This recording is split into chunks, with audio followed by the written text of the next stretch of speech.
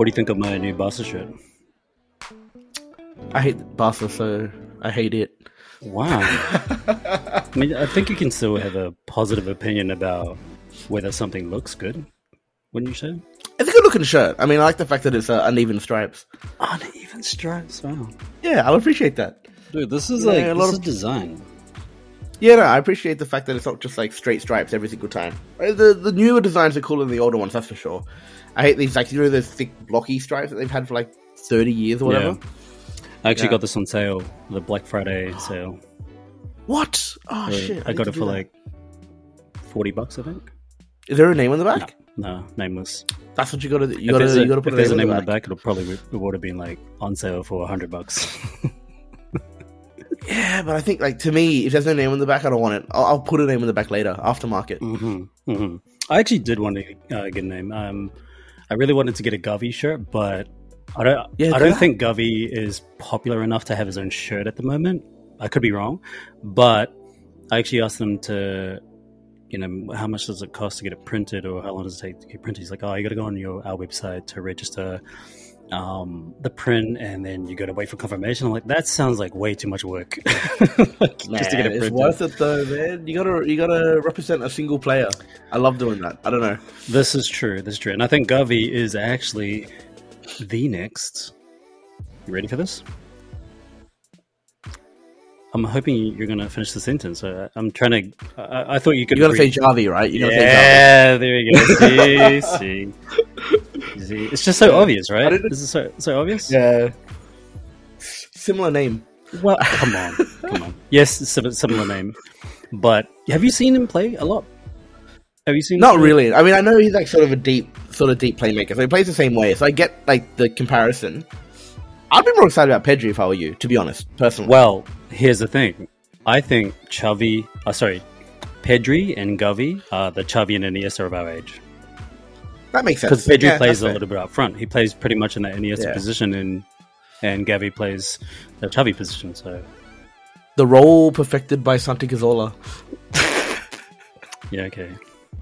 Okay. Welcome to Legit Cool, everybody.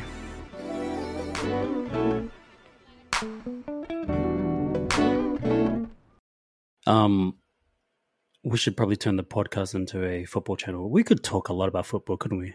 Oh man, yeah, I would be much more knowledgeable about football than I am movies. Really? To be honest. Wow. Yeah, for sure. I think you'd be a king at it then, because I think you're pretty knowledgeable at movies. You're just blowing smoke, man. Blowing smoke. Yep. Smoke and daggers. Wait, that's not the saying. What is it? Smoke and mirrors. Oh yeah. So smoke up the ass. Smoke is up what I was getting at. Oh, okay. Kiss the ass?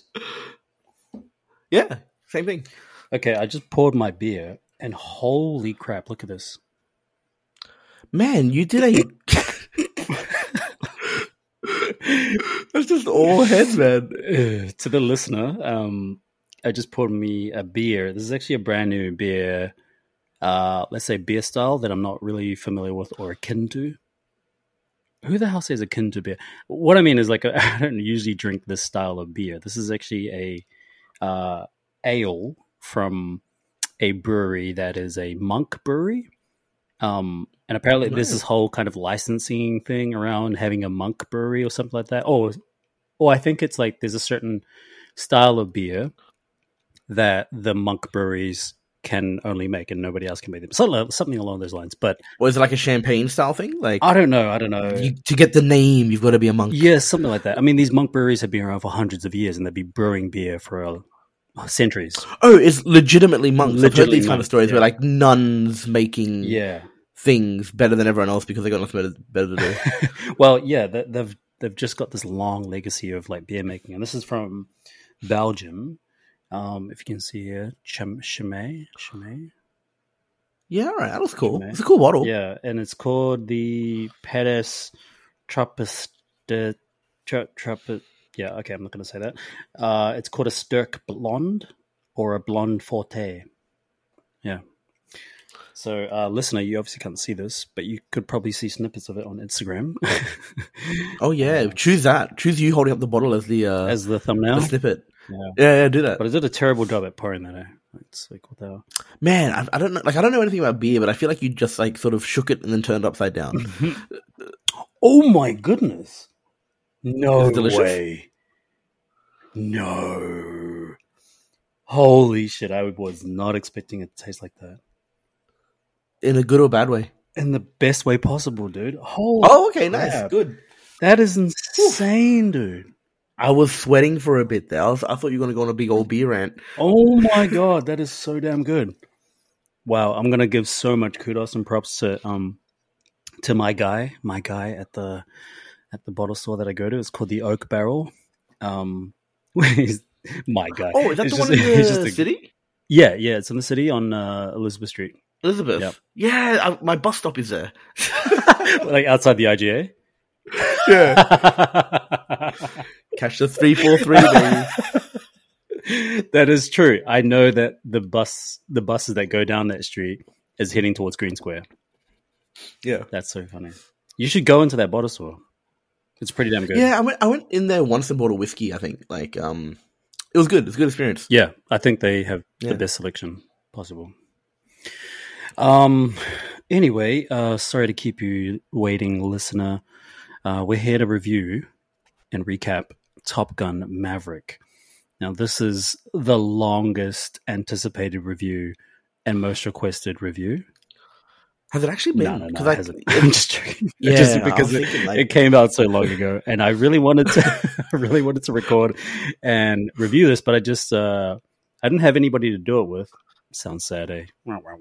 No, it does, yeah. Like I feel like this. You do solo ones sometimes, though. I do solo I've seen ones. you do Yeah, it. I do solo ones, but I just feel like a film like this requires or deserves two people to talk about it, especially if they are contrasting opinions to mine.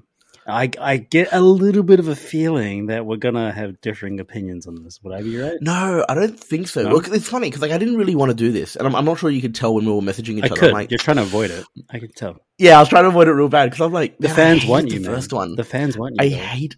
Do they? Yeah. Man, they have terrible taste. But no, the first one I hated Hated. and Wow. hated like That's a. loathed. It was like a 1 out I of 10. feel like for me. this is a real hate when the way you're saying it.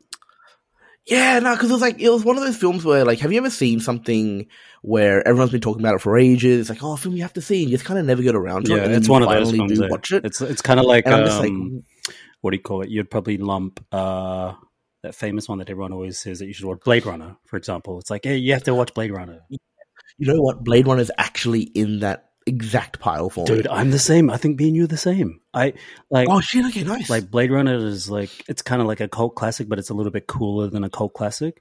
And then everybody's like, oh yeah, it's considered one of the greatest 80s films of all time. And I'm kind of like, I don't know if it's that. I don't think it's bad, but I definitely don't rate Blade Runner very high. Yeah, I feel like it's a movie that like just stops and ponders, and then it just never does anything else. Right? Blade Like, Runner it or just Top Gun? does Blade Runner. Like Right. it just like it's asking questions about itself, and it's like being a bit because the thing is, it's not a film that's entirely trying to become this like deep thriller Sure. with psychological elements to it. Mhm. It wants to be an action film, but it just never picks up. It pace doesn't with it. commit to anything, right? Like I Yeah, feel like that's right. there's It just- so many unfinished things in that film. Yeah, it's just I just feel like it's got like it starts off as this sort of like psychological thing where you try to figure out like, are they real, are they not, Yeah. is it important? Like it's asking you serious questions, Mm. and then it goes down this schlocky action path, but it doesn't actually get very far there either. And then Yeah. it just kind of does everything half-assed. Kind of tries to Personal be opinion. like existential or something. Yeah, kind of. And I would have loved it if it just dived at that. Yeah, but it doesn't fully doesn't. commit to it. Yeah, you're right. Like it doesn't fully Yeah. commit to action, doesn't fully commit to any particular genre, which can be fine if you have, some cathartic arc to the story. And I don't actually think the story has a very cathartic element to it. Yeah, because especially like, I mean, I don't want to. I mean, it's an old film, but yeah, like he just gets his ass beat constantly, and then eventually, I can't even remember now. He just like sort of wins somehow, like through hubris, I'm guessing. I don't know. And then it's just this very uninspiring ending. I don't know. I kind of deleted it from my mind, to be honest. But then when I saw Yeah. 2049, which was redone by Denis Villeneuve, I like that filmmaker. I like him a lot, and in some ways, I think I like him better than Ridley Scott. Mhm. I just think he's a better filmmaker. That's probably a little bit controversial, but I do think he's a better filmmaker than Ridley Scott, as much as I think Ridley Scott is an incredible filmmaker. But I think with 2049, it opened up a narrative that I appreciated a lot more than the first one. Yeah, I thought the second one was like everyone complained about how slow it was, but I thought it was like just more focused on what it was trying to be, and I liked it more for that reason. So with Top Gun, the original, you hated it. What? Yeah, like is there one thing you can pinpoint on why you hated it, or is there a lot of things? I just felt like for a film that has a bad storyline, it spent a lot of time on its storyline. Like it's an action film with very little actual action scenes, and it's like it's spending a lot of time on this romance, on their interactions with each other, but they're all very surface level. Like I didn't even know where the time went. That's why I kind of hated it. Like it's a very story driven film, and it's telling a really shallow story. And like maybe I'm just like not plane enough because I personally don't really care about planes, but in all of the dogfight scenes, it just didn't make sense, like what was going on, what the stakes were, what rules they were playing by, how do you score points? Like the points seem to be a tally that lasts like in a season or something. Because like, you know, someone's coming first at the end, and it just, you never really knew what was going on except for the fact that Maverick was second and Iceman was first. Yeah. And I just don't know how do you attain points? Yeah. How do you lose points? Yeah. Yeah. I guess the shallow part of the story comes in a form of there's no real stakes to this. And the stakes, I guess, is, you know, that they could crash and burn and die for sure, which actually happened to one of the characters. but there were no other stakes other than the game that they were playing, right? Yeah, and I just didn't know how the game worked. And maybe that was like foolishness on my part, like I'm supposed to know. I feel like people aren't as bothered by it as I am, but I just wondered, like, what does Maverick have to do? Because he's shooting people down, he's getting kills, Iceman's getting kills, but Iceman's coming first. Why? I couldn't tell. Yeah.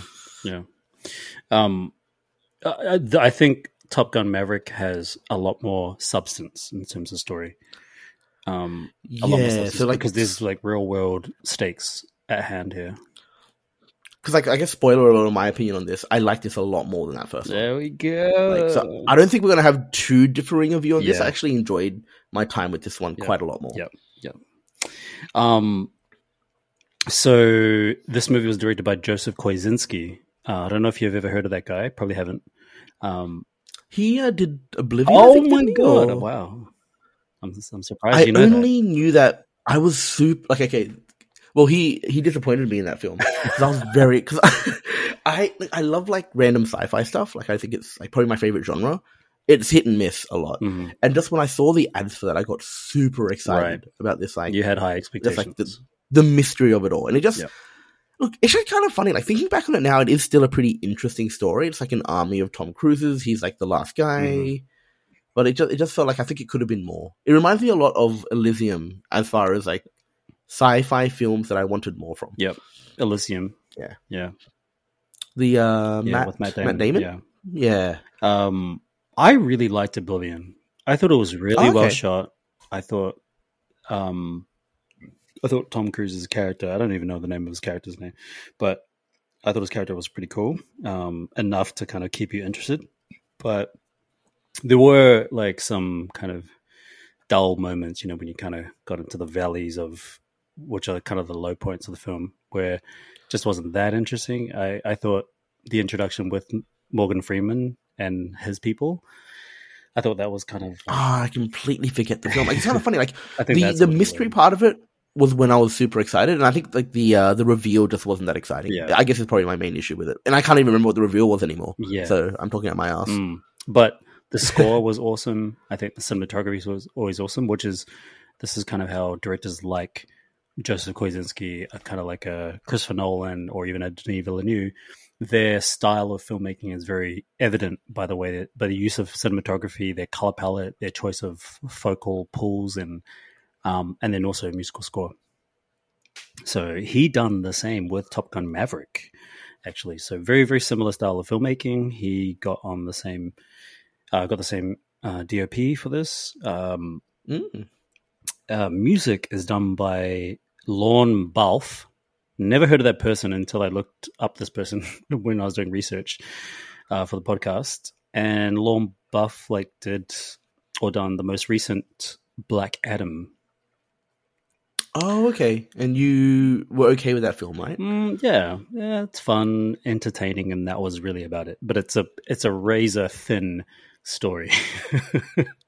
Like, we're talking Right. about shallow Okay. stories, then that definitely fits under that category. But there were actually other music composers that collaborated with Top Gun Maverick. You had Hans Zimmer who helped out with the score too. I don't know if it's the score, but like Hans Zimmer and let's say Lady Gaga, they both have musical credit in this. Not scoring credits, but they have music credit to some degree. I'm not really sure how.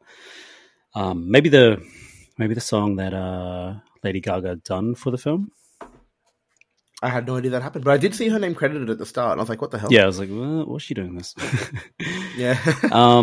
So let's talk about the actors. The actors, obviously, we have Tom Cruise back as Captain Pete Maverick. Mitchell, Jennifer Connelly, who's also kind of back. Now, she wasn't. Wait, she wasn't in the first one, I don't think, but her character is mentioned in the first one as like a love Yeah. interest at school or Just something, right? no, it was like someone Maverick dated when he wasn't meant to. That's It's like, right. oh, the Admiral's daughter. That's And right. it's like, That's right. yeah. So she's playing a character called Penny Benjamin. We have newcomers Miles Teller, who plays Bradley, aka Rooster Bradshaw, who is the son of Goose. Two different Mm. birds, Goose and Rooster. Oh, that makes so much sense now. It does. I never thought about it. Yeah. Rooster. I feel like he should have been Chick, right? Because he's sort of coming out of his shell. Oh, yeah, maybe. Like some people have like I kind of thought that everyone got like a cool code name, and some people do not have cool Wait, code names. what is the name? It's not a code name. It's called a call sign. That's what it's called. Oh, that's right. Yeah, That's cool. yeah. What's your call sign, Tony? I don't know. It'd be like Eater or something. Eater. That's actually cool. You should spell it different though, like Eder, and it's like very, Really? it's very like secretive, and we're the only ones that knows what it means. Ooh. No, I don't want to steal it from the YouTube channel. Take that fan base. What's it called? You look it up online. You know, Eater. Oh yeah, that's right. those, They do all those like very cool, fun recipe, how to cook certain dishes or whatever. Yeah. I see where you're going with that. What would yours be? We get Malcolm is back as Iceman. We'll get to that. I know exactly, just from their reaction, I know exactly what you're talking about. So he's back, and then we have another newcomer, Bashir Salahuddin. I don't know if that's how you pronounce his name, but he plays Bernie, aka Hondo Coleman. John Hamm, who plays Cyclone. I'm actually just going to say the call signs here. Charles Parnell plays Warlock. Monica Barbaro plays Phoenix. Lewis Pullman plays Bob. I love how his call sign is just Bob. Yeah. I thought it might have been like a acronym or something, but it was just Bob. It's not. They do not delve deeper into that. I kind of enjoy that too. I like how it's just Bob. No questions asked. Yeah. We have Jay Ellis, who plays Payback. Danny Ramirez, who plays Fanboy. Glenn Powell plays Hangman. Jack Schumacher plays Omaha. Manny Jacinto plays Fritz. Cara Wang plays Halo. Greg Davis plays Coyote. Jake Picking plays Harvard. And then we have Raymond Lee, who plays Yale. Top Gun Maverick has a runtime of 2 hours and 11 minutes and a budget, a very sort of humble budget of 170 million. I'm actually kind of surprised that 170 million was given to this film. Consider it like this movie was greenlit, it was red lit, it was greenlit, it was red lit. It was a lot of back and forth. Tom Cruise didn't really want to do it, I heard. I could be wrong with that story, but I know that Tom Cruise kind of hesitated.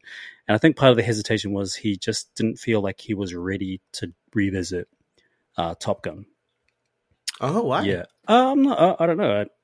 I didn't read into it much, and I didn't watch all his interviews, but he just said the timing wasn't quite right when he was asked by the studio, which is Paramount. Is it Paramount? I think it's Paramount. He said the timing just wasn't right. And then when he finally got to it, he thought this was the right time. He found the right people to be a part of, like the right actors. And actually, now I remember. It's something to do with like the story didn't quite come to him. Um, and I think As in, this, he didn't like the script, or he's like writing the story himself? he was writing the story. Well, in a way, like he kind of conceptualized the story. You know, there was obviously writers for the film, but he conceptualized it, and they were just waiting on his okay, because he's actually one of the main producers for this movie. It's Oh, I was not aware of that. yeah, he's one of the main producers, and it's pretty much his baby. And so the studio really wanted him to do it a long time ago, but he just said the story wasn't quite right. He just couldn't really put his finger on it, and then he eventually landed, and then went to the studio, and then they started filming, or pre-production started filming, and they came up with this, what I would consider as one of the best movies of 2022. One of, yeah, I'd say one of. It's not my favorite, obviously, but one of. So from a budget of 170 million, the box office intake was a whopping 1.4 billion dollars. That is insane. That's Marvel Studios Avatar, Titanic type record, And they had no idea that this movie was going to have that kind of leg. They did not expect it to crack billion. I mean, they were happy with just like 500 million. Yeah, like just doubling it would have been good. Doubling would have been fine, but they didn't expect Maverick to have this kind of impact. And I think this is really testament to the quality of the film. It's a big testament. I feel like the reviews, played a big part in it. Like, as soon as it came out, everyone was like, "This is amazing! You should go watch it." Like, that was definitely what I heard straight away. Yeah, I mean, the hype was so strong, man. I was looking at all the tweets, I was looking at all the headline reviews, and people were saying it is a magnificent film, and they couldn't stop talking about the dogfight scenes. I think that was the biggest takeaway out of those first impressions. They were saying that the dogfight scenes are unreal, like jaw-dropping. The new technology that they had to film the dogfight scenes were really impressive. It was the first time anybody had used it. And they said Joseph Kosinski just nailed it with the new piece of camera work technology. I can't remember exactly what the camera work tech was, but it looked amazing. Yeah. I remember like watching it, because the thing is, one of my main drawbacks from the first one was that it was actually kind of hard to know what was going on in the dogfights. Yeah. Like, I know the general premise of you want to get behind a guy. Yep. So you can shoot him. This movie did a really good job of like interspersing, shots of the face, shots of the plane. Mm-hmm. If a guy slowed down, you kind of knew what was going on. So I could follow it really easily as a non-plane guy. That's right. Released on 27th of May, and now we're in like almost December. Love it. Released this. Doing well. Yeah, we're doing really well. We're here all week. Released 27th of May. It has a Rotten Tomatoes score of 96%. For the critic rating and 99% for the audience rating. That is insane. It has to be one of the highest rated films for both sides, critic and audience review, of all time. Yeah. You don't get a lot better than that. No, that's pretty hard to beat, man. 96 and 99. So the critic consensus, the critic consensus, Top Gun Maverick pulls off a fear even trickier than a 4G inverted dive. That's for what's it called? For what do you mean, G? What does the G stand for again? G's. Yeah, I guess they use it for like G's, right? How many G's? Yeah. G-force. That's what I'm trying to That's say it. Yeah. Like, what am I talking about? I wanted to get past it, just G's. G's, yeah. Even trickier than a 4 G-force inverted dive, delivering a long-belated sequel that surpasses its predecessor in wildly entertaining style. The audience consensus is, if you love the original and enjoy some good old school action, you need to speed your way to a screening of Top Gun Maverick. Would you agree with those consensuses? Yeah, I mean, it's actually a very good film, and I actually did love the fact that it felt very 80s. Like, it actually pulled that through really well in a way that I didn't expect. Because, like, I think John Wick tries really hard to be kind of like an 80s action film, and it isn't, right? Like, you can kind of tell that it isn't. Whereas this one, yeah, it feels modern. Like, it's kind of a throwback to like the old times. Like, I think what the Expendables were trying to do, right? Whereas I think this one actually does a really good job of feeling very 80s, even though it's not. That's right. So the plot goes, After 30 years, Maverick is still pushing the envelope as a top naval aviator, but must confront ghosts of his past when he leads Top Gun's elite graduates on a mission that demands the ultimate sacrifice from those chosen to fly it. So much more, I guess, deeper, perhaps a little bit more sophisticated plot compared to the first one. What were your biggest takeaways? Key highlights, low highlights, low highlights. What is wrong with my speech today? It's kind of like every podcast I always mess up. And performances, what do you think about the direction from Joseph Kosinski? Yeah, I guess like I'll try and be quick with this because I know we always jump into the recap, but like I guess like key highlights for me, there's a plot. It's like it's a reasonably good plot. No, I think like the tale between like Tom Cruise's character and Miles Teller's character, Maverick and Rooster. It's actually a pretty engaging storyline. They don't go too hard on the romance stuff, but what they do put in actually makes sense, and you kind of like buy into it. Helps flesh out like all the characters. Dogfight scenes, fantastic. It's very easy to follow the plot, and I think like this concept of like we're not just generically training you to win a competition, we're actually training you for a mission. Gives it a lot of gravitas that the first movie didn't really have. As far as lowlights, there wasn't a whole lot. I think, I mean, someone might probably, if they want to be nitpicky, might get like sort of like, they might say, oh, it's just retreading old water a lot. Like there's like a piano singing scene of everyone having fun, and there is a shirtless sports scene where everyone has fun together, and then a lot of that kind of stuff, but I think it's fine.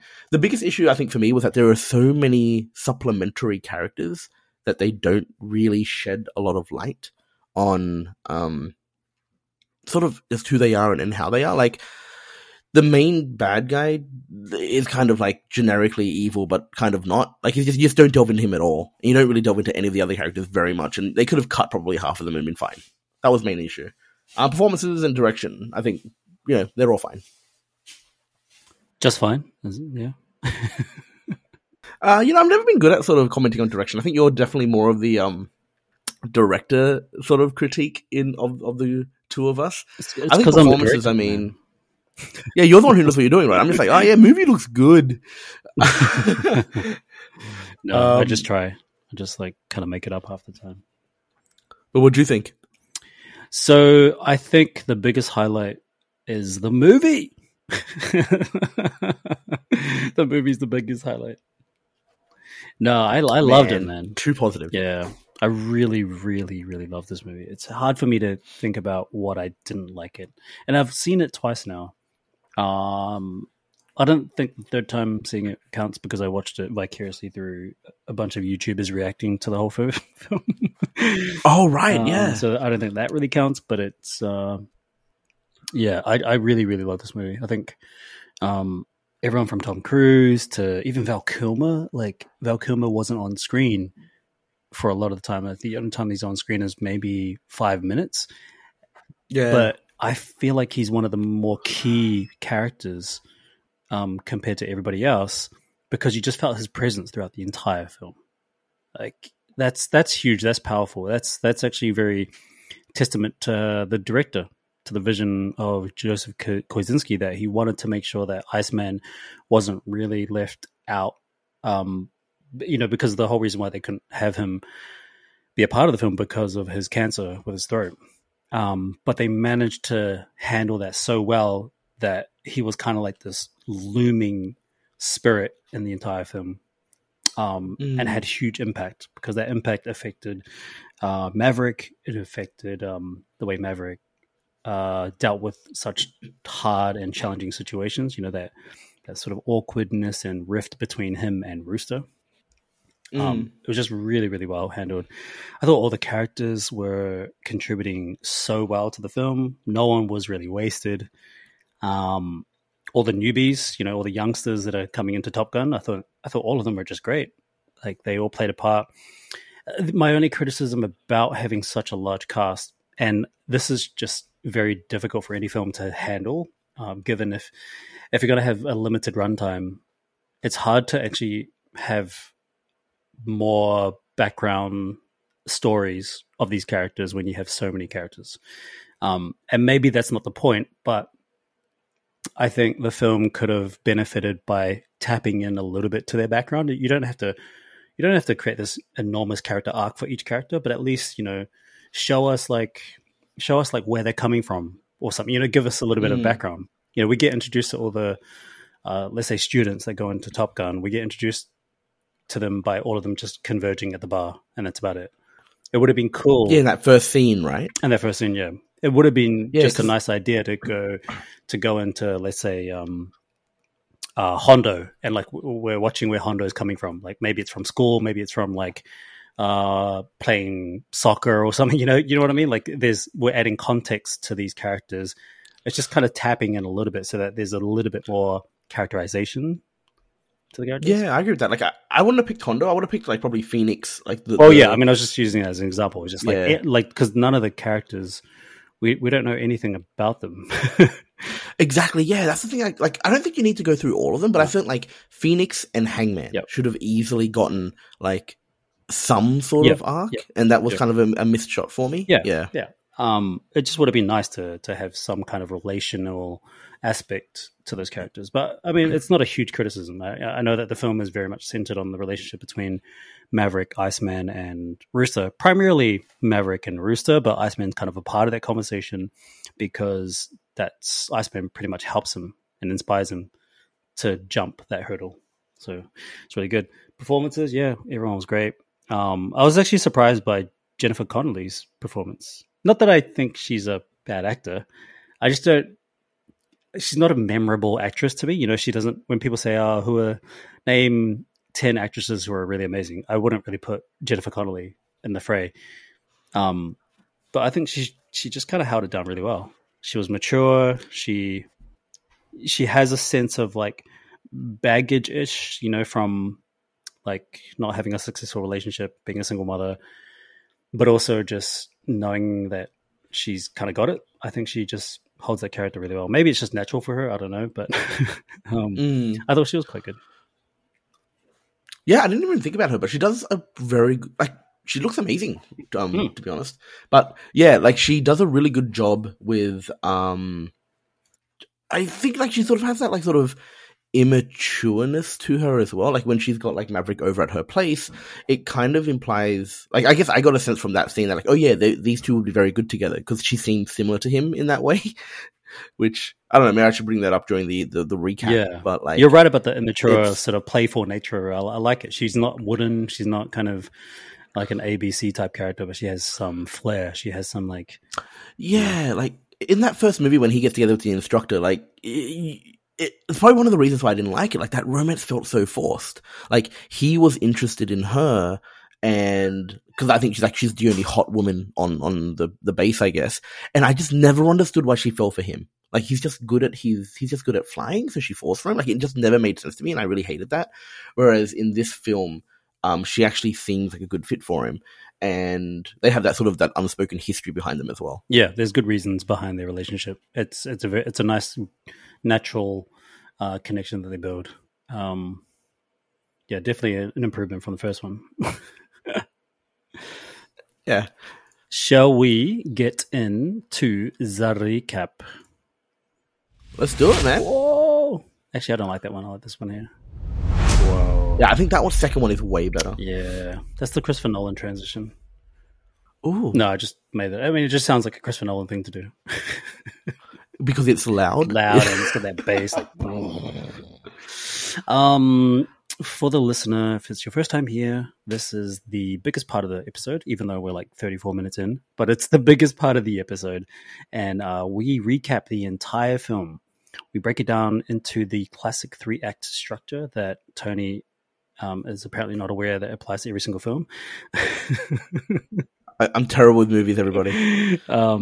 We break it down into those 3 acts, and we walk through those acts, which is the plot, and we just sort of insert what we think about those aspects, and we dive deep into the weeds of the film.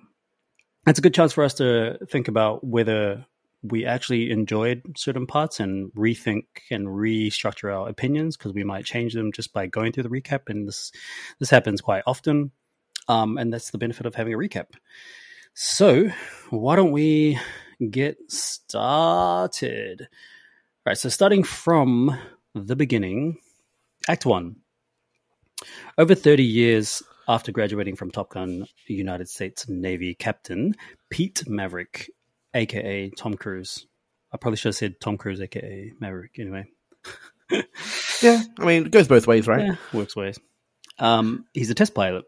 Despite Maverick's many distinguished achievements, repeated insubordination has kept him from flag rank. What is flag rank? Do you remember? Nah, I got no idea. I think it's high. I didn't even know captain was a crappy rank.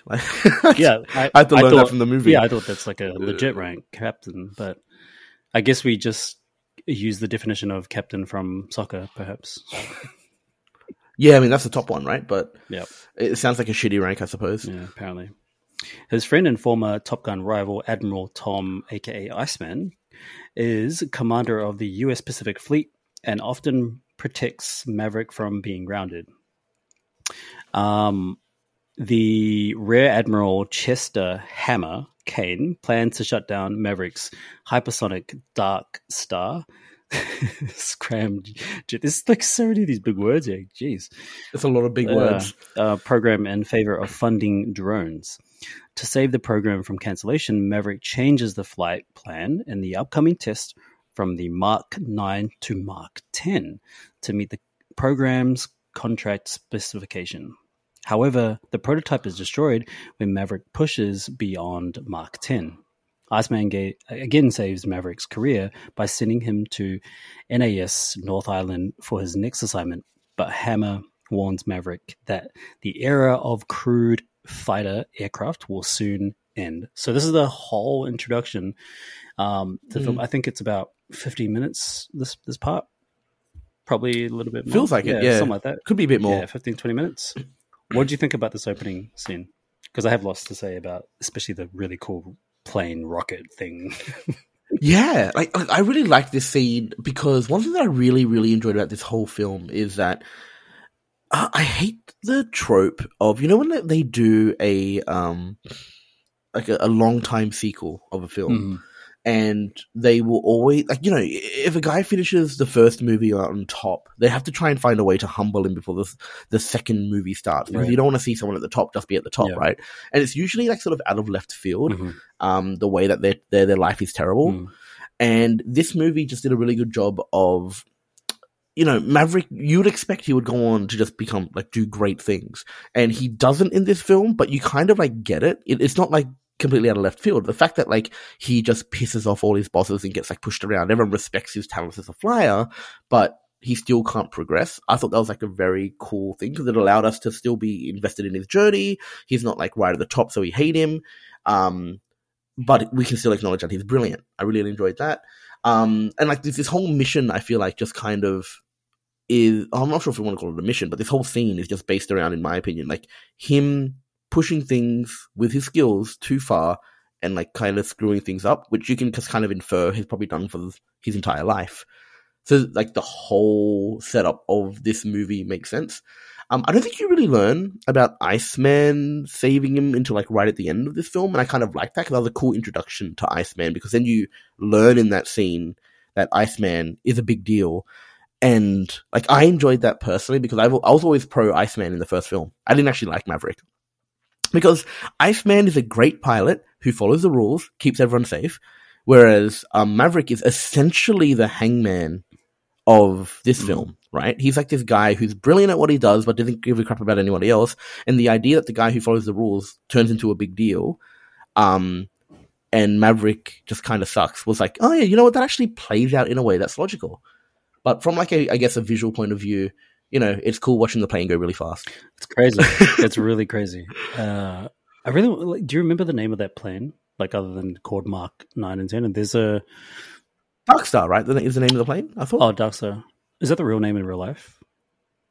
Oh, I don't know nothing about planes, dude. Like, yeah, what a wicked plane. What a wicked way to open the film, though. You're right. Everything you're saying is completely on point. It's a classic way to introduce a character that you can then connect to throughout the entire film from the beginning, which is you bring him down to his knees, you break the character down, and then the whole movie is, well, the whole the rest of the film, his arc is about redemption. And it's Mm. redeeming his past in two ways. One, which is the death of his friend Rooster. Oh, sorry, not Rooster. Goose. Goose. the other, Other the other bird. bird. Redeeming that and sort of patching that up, and then, I mean, I guess you could say that that was the main character arc and journey for him, to overcome that mountain. And then the second part is also just reliving his kind of destiny or purpose as Maverick. So both of those things had to work in tandem with each other for the character to be super, super invested, or for us to be invested in the character. So yeah, it was awesome. And I do like the fact that they mention Iceman, but you're right. Like, I like how he's just this figure that it's a faceless figure. For people who had never seen the first film, would have no idea what kind of impact he had in the first one, and let alone what impact he would have in the second one. But then, even for me, or for us, like I wasn't expecting to have Iceman in the film as much as he is. Like what I was saying before, with his Right. presence, he doesn't have to be on screen all the time, but his presence, just the smart choice of the text messages. And you notice, if you notice Yeah. the text messages, the way it's shot, it's a very intimate camera angle. It wouldn't have worked if the camera didn't deliberately show him, or give us the POV. POV. You know what I mean by POV, right? Yeah, yeah. I think most people know POV. Yeah, do I have to explain it? Yeah. I mean, it's a movie podcast. I reckon if they don't know, I don't know. they're gonna go online. You need to be more internet. Yeah, so the POV of the camera, it's deliberately an extreme close up because it's supposed to give us that intimacy. And the best way of conveying that, right? If we cannot really have that much intimacy in person with Iceman because of Valkyma's real life situation. So it was so clever. Like, we would get a long sort of wide shot reaction of him texting, and then we'll jump to the extreme close up of the text. And I just love, the speech bubbles, waiting for the text to come up. That's very familiar with a lot of people who are waiting for a text to show up if you get left on Yeah, red. I like the fact that I like the fact that like when you first hear about Iceman, I kind of had the sense that like he was like this sort of guardian. Like they actually call him his guardian angel, and like it was like this guy like they're not super close anymore, but like he kind of helps him from afar type of thing because he respects him so much. And I thought that was their relationship. Yep. But then when you look at those text messages, you can tell that they are people that likely talk very often. Yep. And you just got a sense of that straight away. And I thought this film does this really well, where they share information in very efficient ways. Yep. Yeah, I think the delivery of information from the director was very, very efficient. The whole story is a very efficient story. It doesn't actually waste anything. I think the screen time of 2 hours and 11 minutes was really, really tight. Yeah, like this is like the exact opposite of Rings of Power. Like, like what's that play? What's that? I just feel like yeah, like every conversation just either gives background to a character or explains something that happened in the past or pushes things forward. So I really quite enjoyed that part of this film. Yes, sir. What was I going to say about the opening? Oh yeah, we have to talk about our first impression of the flight, or not the flight, but yeah, the way that he shoots the flying sequences in this opening scene with the star what's it called? Dark Star. Yeah, with the Dark Star. We got our first glimpse into what the dogfights would be like and all the camera work, and man, it is riveting. One of my favorite shots in this is when it does a super, super wide shot from space. Oh, in a circle? You see him circling, I'm like, whoa, that is a delicious shot. That was cool. That is a very delicious shot. Kind of reminded me of like Man of Steel or something when you see Superman flying around the globe. But except I would say that the cinematography is just way, way better than Man of Steel. So that shot was just beautiful. It's probably one of my favorite shots of the film. And then we sort of jump into the cockpit with him, and the pressure, like feeling the pressure being in that cockpit. Like I felt like I was in that cockpit. Like I don't know what kind of sorcery powers they use to film like this. And in some ways, I don't really want to look at the behind the scenes to know how it is, because I think what I love about cinema is that there's this magic to cinema, and there's just things I prefer not to know because it might take a little bit of that magic away. So yeah, I just thought it was awesome the way it was. It was our first impression of like how the rest of the jets were going to be shot. It's awesome. No, it's cool. F-14 Tomcat. Sorry. Is that the plane? No, this is the next part of the recap. So the Navy has been tasked with destroying an unsanctioned uranium enrichment plant, which is an underground bunker at the end of the canyon. It is defended by SA-3 GO-A surface-to-air missiles. Jeez, it's short for no, not short for. I mean the short version is called SAMs. Right. Yes. Yeah. Seen those in video games. Exactly. Really? I mean, yeah, they reference them. Okay. I thought you were just trying to be funny and like, oh yeah, I know those things. GPS jammers and what appear to be fifth generation Sukhoi Su-57C fighters, as well as previous generation F-14 Tomcats. Maverick devises a plan to attack with two pairs of FA-18E and FA Super Hornets. I don't even remember the Super Hornets being mentioned. I just thought it was just F-18s. It's kind of funny, yeah. They mention like F-18 in a derogatory sense, whereas the word Super Hornet sounds cool as hell. Wait, what do you mean? They're always just like, to do all this stuff, you have to use an F-18. It's like, F-18s against fifth generation fighters, we're going to get killed. And it's like, yeah. I mean, it's like, it's like trying to take a knife to a gunfight kind of thing. I think that's what they're implying. Yeah.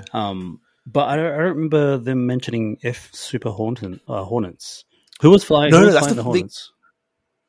I mean, no, F-18 is what they're all flying, I guess, right? They're all flying F-18s, but sorry. Are you saying that they're all Super Hornets? Is that what it is? That's what I think so. Yeah, I didn't know that. I just thought they were called F-18s. Yeah, well, the thing that's interesting in the film, like, I kind of thought that like they didn't really have names because they call the fifth generation fighters like, they're fifth generation planes, and they call the F-18 the F-18. So I appreciated that as a non-plane guy because I didn't want to get bogged down in that kind of that terminology. Yeah, it's pointless. It wouldn't serve anything beyond that. I mean, but the plane people would have loved it, I reckon. Sure. I mean, it's enough for them to just know that they've given it the proper names, I suppose. Yeah, they know what an F-18 is. They're satiated, I imagine. Yeah, of course. He learns that he will not take part in the strike. Instead, he is to train an elite group of Top Gun graduates assembled by Air Boss Vice Admiral Bo Cyclone Simpson. By the way, I want to quickly mention, we're probably going to talk a lot more about him, but John Hamm as like the super dickhead admiral, he was perfect. He was crystal perfect as that kind of dickhead, kind of dictator admiral kind of guy. It's kind of interesting. John Hamm, like, I always assumed he was like, he's just attractive. But you know what? Like, him in this, he's really good in this. He's great in Bridesmaids. He's great in Bridesmaids, yeah. Third Rock from... Oh, not the Third Rock. 30 Rock. He's great in that. Oh, he's in that? Like, I think he's like one of Liz's terrible boyfriends. But, no, he does like a great job in pretty much everything I've seen him in. So maybe I should respect him a whole lot more. Yeah. Unfortunately, he's got that kind of douchebag face to him. Unfortunately. I think it's because or at least for me, I knew him because of, I knew of him because of, what's that TV show that he's famous for? Mad Men? Yeah. I haven't seen that. I want to, but I haven't seen it. I've just seen like shorts for it, and I guess that's what most people like myself know him for. And I think he just has a douchebag like vibe to him. And I think that's what his character is like in Mad Men.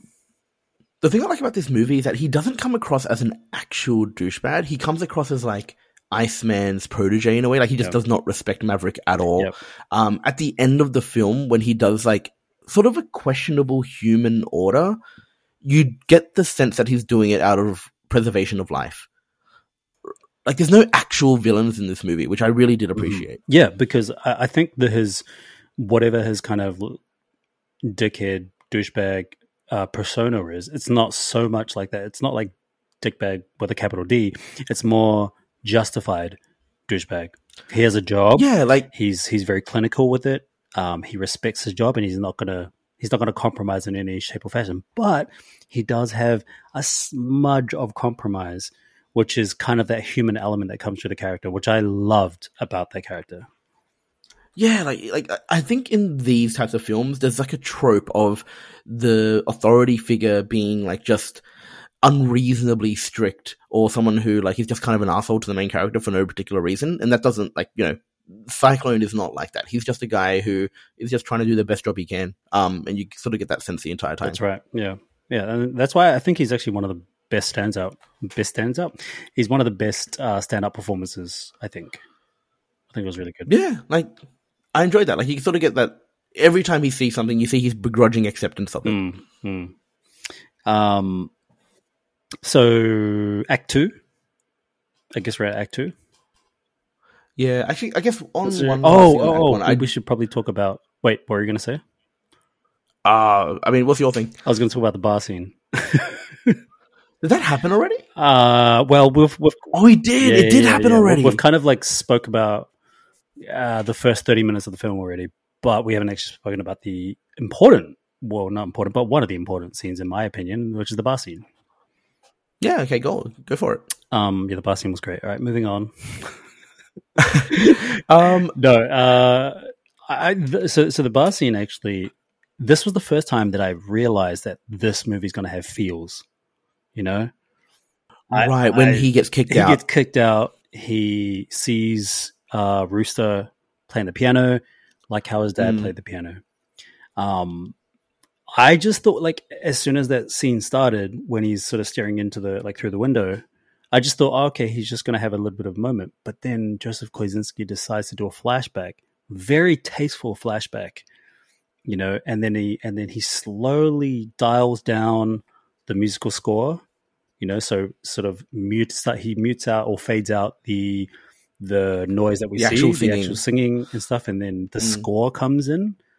With that beautiful kind of cello, no, not a cello, I don't know, just beautiful violins or whatever. It's sad music, sad music. Yeah. So it's all kind of like fades in, and then the flashback is happening, and he's having a moment. Like I gotta say this about Tom Cruise.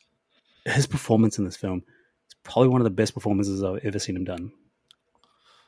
Yeah, that's actually fair to say. It's pretty amazing. That's actually, in my opinion, that's like a lot coming from someone like me who highly regards Tom Cruise. And I think a lot of his films, he's just amazing, and he's really, really good at it. And a lot of people like to criticize him for saying, oh, he's just Tom Cruise. Like, yeah, but he's good at what he does. Like, what's the big deal? But I think in this, I saw an emotional depth to Tom Cruise that I've never, ever seen in a film. And it's almost like he was method acting, right? He never method acts. I'm pretty sure he's on record to say that he doesn't do method acting. But I just feel like this character, he was I don't want to, it's going to sound cliched, but I'm going to say it anyway. He was like born to play this character. He's lived it for so long, and this movie means so much to him. This franchise means so much to him. And his first reaction to that whole scene, I was like, oh my God, this movie is actually going to have lots of feels. And I'm not prepared for this. I feel disarmed. Oh, really? I feel really disarmed. And it just kind of, we'll get into the other emotional parts, and I'll talk more about that. But yeah, it was just so poignant, this moment. I just thought, wow, they're going to take us there. Pretty impressed. Yeah, I had a similar view to you in the sense that it seemed like a very lighthearted film. You got that shot of him walking into Top Gun, and it's looking down at the logo. It just sort of feels like, again, like an 80s film. And then the interesting thing is that he gets kind of, I guess, when he get it's kind of like a light film. Everyone's doing all this hanging out, and you get a lot of information from all of the characters, where you learn a lot about all the characters just from the interactions with each other, right? And I think that's kind of a really cool way of showing that information. But then when he gets kicked out, and he's kind of holding it together really well, he sees Rooster, and he's sort of having some reaction to that, but he's like holding it together really well. And then you see the depth of emotion on his face when he actually sees Ruther doing the exact same thing Goose did. And I think it was kind of cool when you see these people having a really happy time, but you're feeling the sadness that Tom feels. Like, that contrast is really, really strong. And then when you see Jennifer Connelly's character look at him and she sees the way that he's responding to it, that's right. She's like a stand-in for the audience, right? Because if you don't know how to feel in response to what Tom is feeling, you can just see the way that she reacts and go, oh, I should feel the way that she does. And I think the cool thing about this particular film also is the fact that, like, you don't, I guess, like Penny, like Jennifer Connelly's character, I'm just going to use actor names now. Jennifer Connelly's character clearly has had like a number of histories with Tom Cruise's character, and I would have previously said, well, why does she give him a chance again?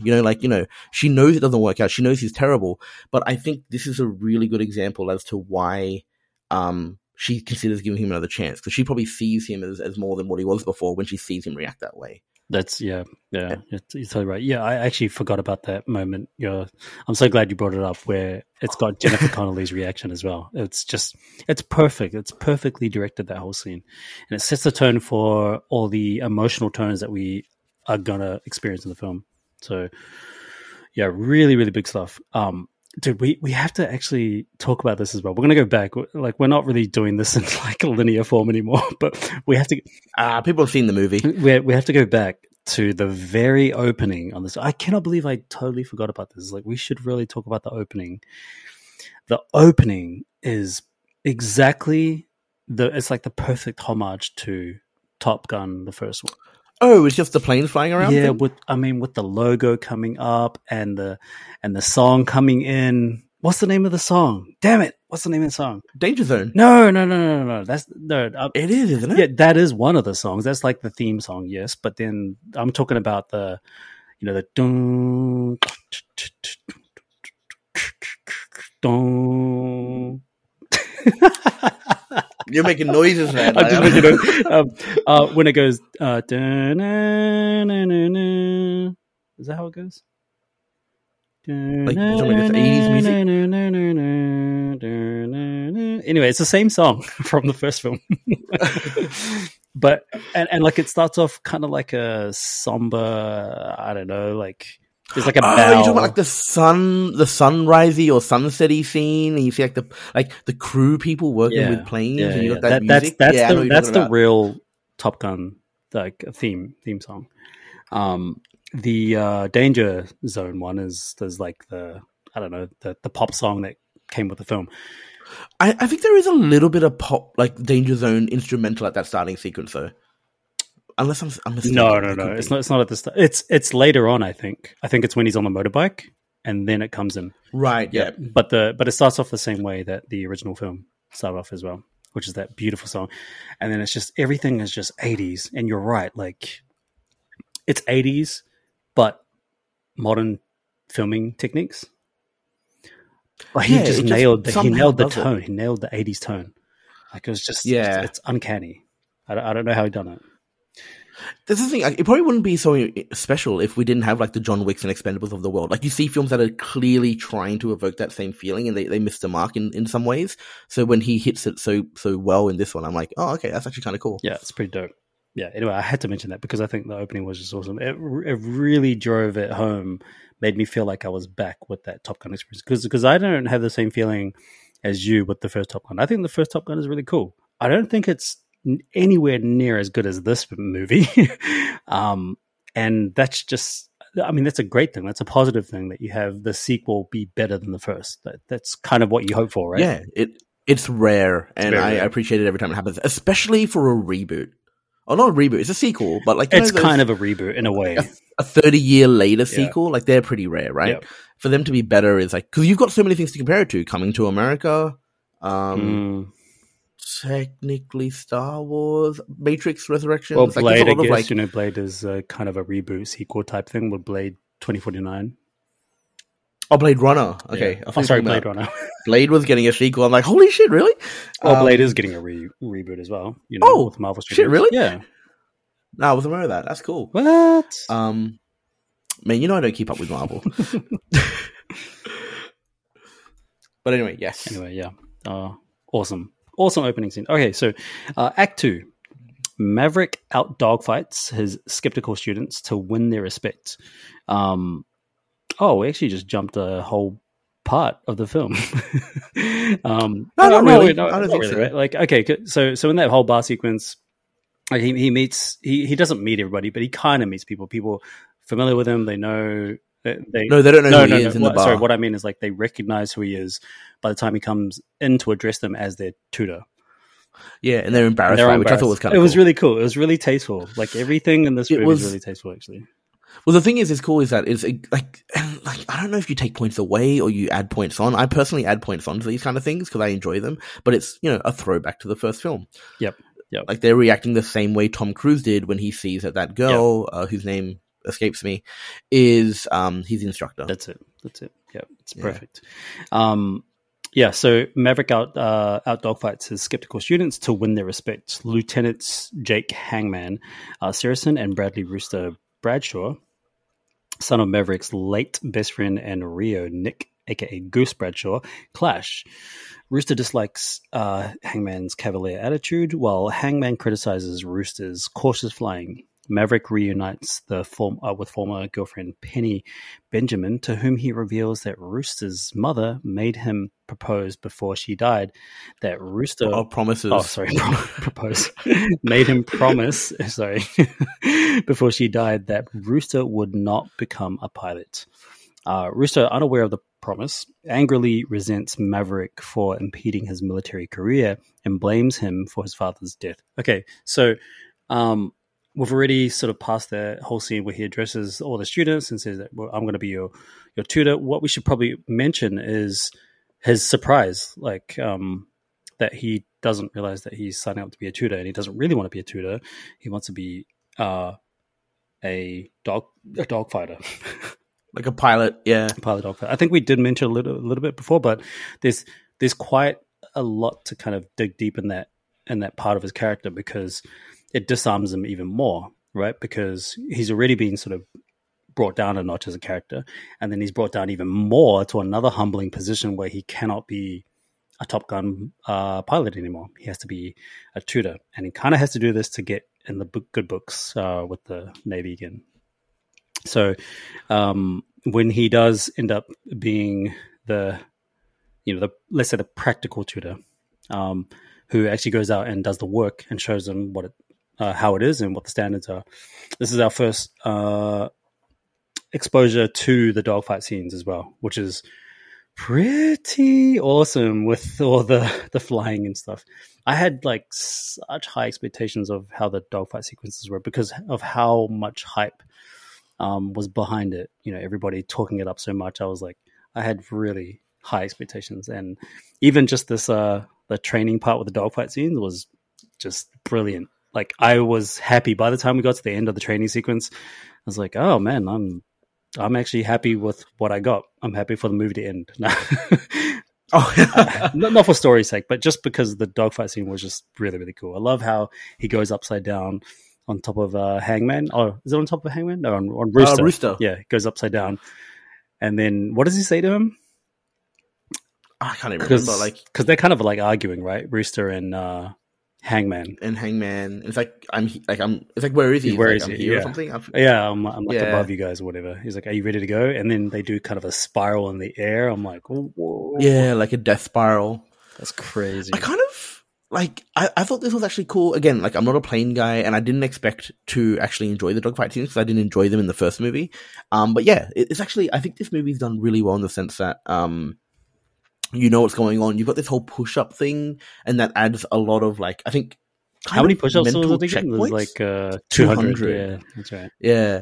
I just think that it does it's a very efficient way of conveying information. You see, Maverick say, kill, kill, kill, kill. You see them all doing push-ups and being very, very upset about it. You see some people bragging, and then they're the ones doing push-ups. Yeah. Like, really good editing choices with all of them sort of getting punished and reaping the punishment. You're seeing them do the push-ups, but we don't see them do all the push-ups, but it conveys the idea that they've been doing push-ups for a very, very long time. Yeah, I enjoyed, like, that whole scene. Like, it was done very, very well. And the thing that was cool was, like, you have that thing where like he's old and no one respects him, which is weird, right? Because he's got like such a distinguished, like I don't know, dossier. I'm not sure what you call it, like the stuff he's done in the past. I don't know, like resume. Yeah, that's it. And like they're all like crap talking him, and he just has to sort of beat them in order to show that he's actually good. I mean, like, you know, he was a bit of a badass though, right? Like he was a bit of a naughty kid in Top Gun. Yeah. So he wasn't highly respected in like the upper echelon of ranks. You know, they all respected him only because he was really good at it, but not because of who he was, really. So one thing I don't really like about this aspect of this film, and I'm actually not sure if I dislike it. I'm going to mention it, and I'm going to form my opinion as I talk, which is something I do a lot. The thing I didn't really care for is that, like, so he's this guy who's brilliant at dogfighting. He's a brilliant flyer, but he's not good at anything else, and that sort of impacted his ability to sort of get ahead.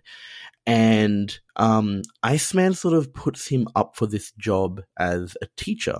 And like you can sort of see it as sort of two different things potentially. Either he wants him to say like, you know, the Navy needs you in some other capacity and you can like sort of do more by being a teacher.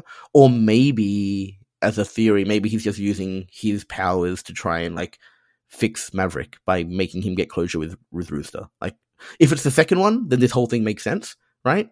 And I have nothing more to say about it. But if it's the first one, the thing I dislike about this film, and I'm going to jump ahead a little bit, we'll come back though, we're not doing this linear, so it doesn't matter, is the fact that, like, if Iceman is saying, okay, you have something more to offer the Navy than just your flying skills, he gets through all of his obstacles by just being really good at flying a plane in this film. Like, I think that's the second, though, for sure. Like it's so obvious to me that it's more about the second. It is a little bit about the former, a little bit like that, but I think it's really founded in the fact that he has to have some kind of reconciliation. He does say it's time to let go in that conversation they have together. So maybe it is more about the second one. In which case, that was actually aren't anything. Yeah, that was like such an obvious part or message that Iceman wanted to give him was you need to give up, you need to let go. Yeah, I just wanted like a bit more of his growth to be like as a teacher, whereas like the obstacles he faces in this film, he overcomes them with dogfighting ability, essentially. Flying ability. I don't.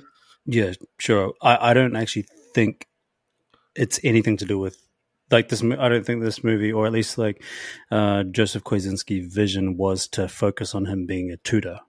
I think the tutor was just a vehicle for the character to go through that journey that is eventually going to bring reconciliation to him.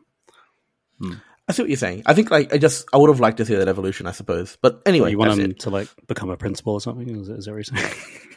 Kind of like because like the thing is, he actually is quite a good tutor. Like he is, and that's what surprises him as well. Like it's part of his growth as a character. Like it's he was surprised at how much he was doing as a tutor. And that's the thing that's interesting to me, because like he actually says like, oh, 30 years ago I tried to be a tutor and I lasted 2 months and I got fired. And I'm like, what did you do back then? Because you're reasonable at it now. So, well, I guess like a lot of people change over 30 years. He does throw away the book like right at the start, and then the John Hamm character's like, oh, he's like, oh, we made the wrong choice. I mean, he didn't even make that. He didn't make the choice, and he was actually against that choice as well. So where we were at, angrily resents Maverick for impeding his military career and blames him for his father's death. Actually, that's quite important to note as well. Is when he does blame him for his father's death, Maverick doesn't even try and argue it. Yeah, I do like the fact that it's like consistent storytelling in the sense that, you know, he is haunted by it and you think he'll just get over it straight away, and he doesn't. And if you sort of infer that his guilt for his father's death has caused him to kind of stagnate in his career, like that's probably an accurate assumption. For sure. And, it just makes sense for the character. One thing I didn't really get is if he kind of ruined his relationship with Rooster by, throwing away his papers and causing him to be late. I'm surprised he kind of he let him become a pilot anyway, I suppose. You know what I mean? Yeah. Like if it's a promise to his best friend's dead wife, I thought he would try harder to not let him be a pilot. But I know storyline-wise, you don't want to deal with that. Yeah, man. What are you killing the story vibes for? Yeah, no, it makes sense, but logically, I always have to nitpick these things, but it's fine. It makes sense. It's funny because I actually used to do this kind of stuff with film. Is that I used to go so far into the analysis of a film where eventually you're gonna render yourself to zero. Yeah, because like, film points. film is a piece of fiction, really. Film is sort of based on loose understandings of how we live and operate our world, and if you go further enough, you're eventually going to get to a point where you're like, oh yeah, none of it makes sense. Because that's just I get film, that. I guess He has to be good at flying a plane, or else the whole movie falls apart. Like, I sort of get that. Yeah. Cool. I was going to say something else about his father's death. No, I just think that that's a very powerful moment in the film where he owns and is like he's reminded, and he has to own the fact that he is potentially, the cause of his father's death. Yeah, he blamed himself for that for sure. And one thing that's kind of something I did like about this movie is that, when he tells Penny, his mother asked me to do this, so I did it. And then she said, why don't you tell him? And he's like, I don't want him to resent his mother. In a lot of films like this, somehow the person finds out the truth and then forgives the main person. And I hate that trope. So in this film, when he forgives him despite not knowing the truth, and that whole storyline plays out, I was like very happy to hear that it worked out that way. Yeah, and it's so sad. Like it's another one of those points of the film where it reminds you that this movie has emotional depth to it. Him being reminded of that death was just it was so heartbreaking for him to see. He had no response. Like he had to kind of look down. He was shamed for it. Look, he's kind of like looking away. It's hard. It was really, really hard to watch. So yeah, really good stuff. Really good stuff on the storytelling, Mr. Joseph Kosinski, even though he didn't write the film, but I think he deserves a lot of credit. So Maverick is reluctant to further interfere with Rooster's career, but the alternative is to send him on the extremely dangerous mission. He tells his doubts to Iceman, who has terminal throat cancer. It's another one of those things where, like we were talking about Black Panther, Wakanda Forever. Yeah. It's the exact same situation, except we still have a person who's alive. Kind of weird, isn't it? It's cool. I think both films handle it like very well, and maybe it's like kind of cheap to use like real life to sort of evoke emotion because it feels like emotional like manipulation. Yeah, kind of like how could we not feel sad? The actual actors going through this, but yeah, because otherwise you'd be criticized for like, what are you like? Do you hate the fact that he has throat cancer? It's like, are you anti-cancer people? Like, what are you talking about? But the thing is, I feel like in this film it makes a lot of sense because how does Maverick not get it ahead, but also not be like fired, right? And it's because he's got this very powerful person who respects the hell out of him, looking out for him his entire career. He's like the anchor. He is the anchor for the film. Yeah, like it just makes so much sense. And I just really, like I've mentioned this a couple of times, I just respect the fact that this sequel makes sense. Sure. Like chronological, like what has happened in the in-between time. I was waiting for the throat cancer story to happen, man. It didn't even kick in. Oh, like them explaining it, or yeah, I'm just kidding. It's like, where's that story? Come on now, no. It's gotten bad. Oh, has it? I'm so sorry to hear that. Boom, that's all you need. Very efficient. No, they didn't even go as far as saying that. They just kind of say that he's got throat cancer, and that's about it. No, they don't actually mention throat cancer. Yeah. His wife just says it's gotten very bad. Right. It hurts to talk now. Right. Yeah, which is good. It's effective. I love the fact that like he's just got like a Word doc pretty much in like size 85 font. That's how he communicates. Nah, man, it's a program. What are you talking about? It's like this giant like Times New Roman in the middle of the screen. I thought he would have those those like, I don't even know what those programs are called, but people that have like who are paraplegics and they kind of like, do they talk like and breathe into a straw? Yeah, I think they like breathe into a straw and it like says stuff. And then it says stuff. It's kind of crazy. I thought he would have something like that, but he's just typing. Yeah. I think the typing thing actually is a little bit more. He's typing in like the night mode feature as well. Yeah, but it feels like I'm not sure what's the term. Like it feels. I don't know. This is probably maybe a rude thing to say. Like, it feels more like sort of clean, maybe like regal. Like he seems more impressive as a person who's like able to still at least type. If he's like He reading gives from a me store, he seems like super disabled. he gives me the Christopher Reeve vibe. Have you ever seen Smallville TV series? Yes, not that much though. So Christopher Reeve appears on the TV series. He's a guest star or guest star. I can't remember which season, but it might have been like season 5 or something like that. It was actually I was well gone by then. It was just before he died, actually. So he guest stars as like a professor who knows everything about astronomy, not astrology, astronomy, and he knows about like Krypton existing and all that kind of stuff.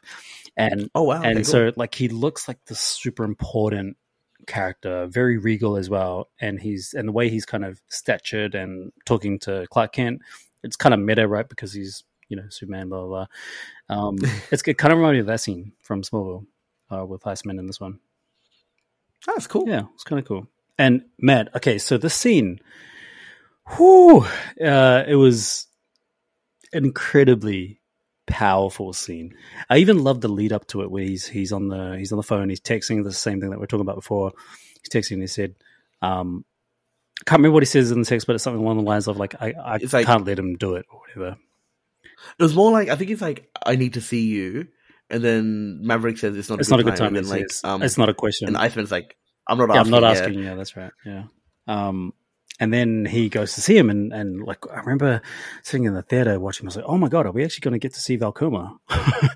And I was like, "Wow, we're actually going to get to see him. It's so cool." This whole lead up to seeing him was perfect. I wasn't expecting to see him on screen. I would have been happy for him to just be on text because in my mind, I was like, "This is a really effective way of having a character. It's really powerful still." And then when he goes to see him. And he's in his chair. He actually looks quite good, He's like well groomed. Yeah, he's got like lip gloss on. And he just looks like quite good. And then he's typing. The scene is just pitch perfect in the way it's directed, like the way he's typing, the editing scope, the back and forth between them two. And Maverick is doing all the talking, but I still felt the weight of whatever Val Kilmer was delivering. And all he was typing was just like one sentence and like 4 words or something. It was really, really short. And then at some point he just points at a previous sentence. Yeah, it's so good though. It is just so damn good. And then he says the words, "It's time to let go."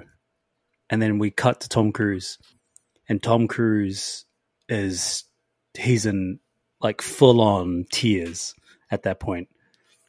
I think they're pre-tears. I don't think you actually see. No, yeah, like not full on like sort of waterfall tears, but he's got like the quivering tears in his eyes. And then he says, "What does he say? I can't let go" or something. He's sort of saying like he doesn't know how. I think it's talking about like not being not being a pilot anymore type of thing, and being able to let go of Goose, I suppose. Yep. Yeah. No, that's what he was referring to. He couldn't let go of this guilt.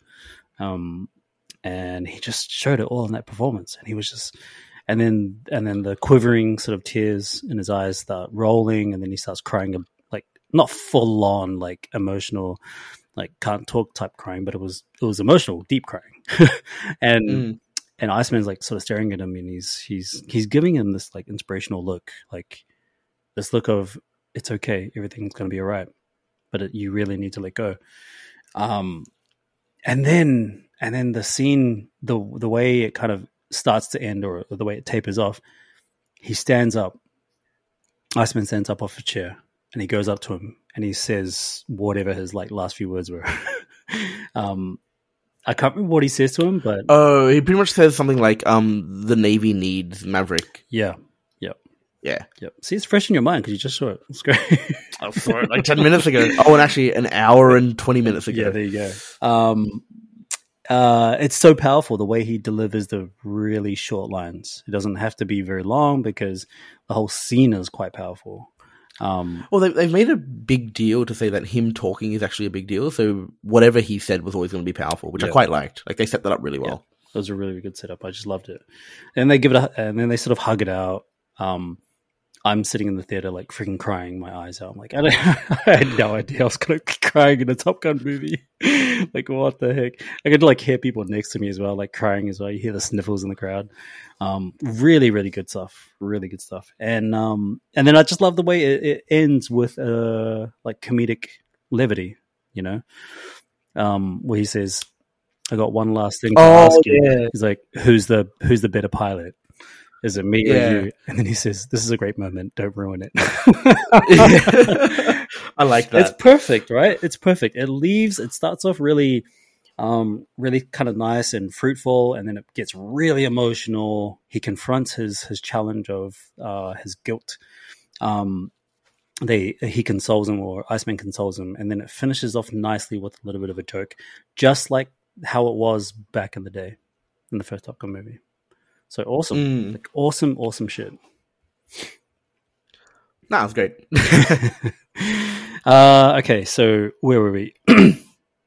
Maverick is lieutenant. Yep, we got that. Before dying, Iceman advises that it is time to go. Yeah, what we said before, and reassures him that both the Navy and Rooster will need Maverick. With Maverick's protector gone, yeah, because that was pretty emotional as well. We see a little bit of the funeral. We don't see much of it, but A fair bit. yeah, It was actually kind of interesting. So the way that your synopsis sort of reads, it's like with Maverick's protector gone, Cyclone removes him as instructor following a training incident in which a plane is lost, right? Mm-hmm. But in the film, they have the incident, and then he dies. Right, and then it's kind of implied that Cyclone simply removes him purely because Iceman is gone, right. not because of the actual incident. Yeah. Weird synopsis. One thing I did like, though, is like this kind of has a sense of Ocean's 11-y thing to it. Like I'll delve into that a little bit. Like, is that with all the heist sequences, or?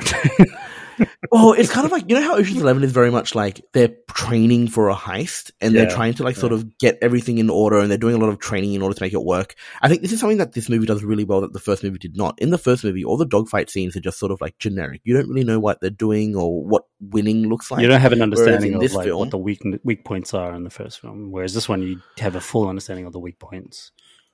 Well, it's not the weak points. It's more like just like when they're in the plane, I don't know who's doing what. Who's meant to be shooting, who's meant to be dodging, what does a win look like? Whereas in this film, it's like, okay, first one, dogfighting. Who's hitting who? And then they've got that montage. Second one, it's like, can you get through this race course within 3 minutes? And you see everyone having their own mistakes. Like, one of them just fails. The Hangman character goes too fast, leaves his wingman behind, and causes them to crash. The Rooster character is too timid and causes them to be slow. And so I just love the fact that like these dogfighting scenes have a clear purpose to them, and you know what the stakes are, and you know what winning looks like. Yeah, that's right. Everyone gets assigned their position properly, and there's like clear instructions, clear direction. But I think that it works like that because Maverick jumps in. I think that's why it works. Well, I mean, in the second one, Maverick doesn't actually do the course, right? He's just like watching them do it, and you just see how hard it is because they actually play the stakes up really well. Like they're like, "Oh, that's so difficult," and then you see them like breathing really heavily in the cockpit. One thing that I do love about this film is that you get a lot of sense of how difficult being a pilot is just purely by their labored breathing. That's right. Yeah, it's pretty good. So, Cyclone removes him as instructor following a training incident in which an F-18 is lost.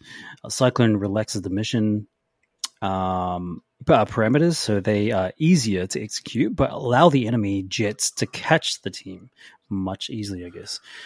During Cyclone's announcement, Maverick makes an unauthorized flight through the training course with his preferred parameters, proving that it can be done.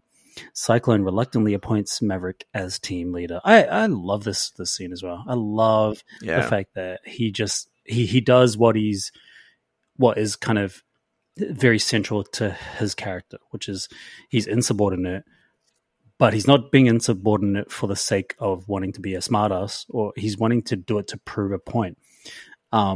Whether he could have done it in a different way, perhaps not. Maybe there's no way around doing it unless you actually become insubordinate and do something. Yeah, it's actually presented really well in the story as well, because like when he gets dismissed, he's sort of saying like, I'm preparing these kids they need to know that this can be done. And John Hamm's character is like, you've only shown them that it can't be done. And I think like, oh, you've kind of frozen. You still Yeah, there? I'm still here. Sorry. Cool. My But yeah, camera's frozen. your face is like, oh.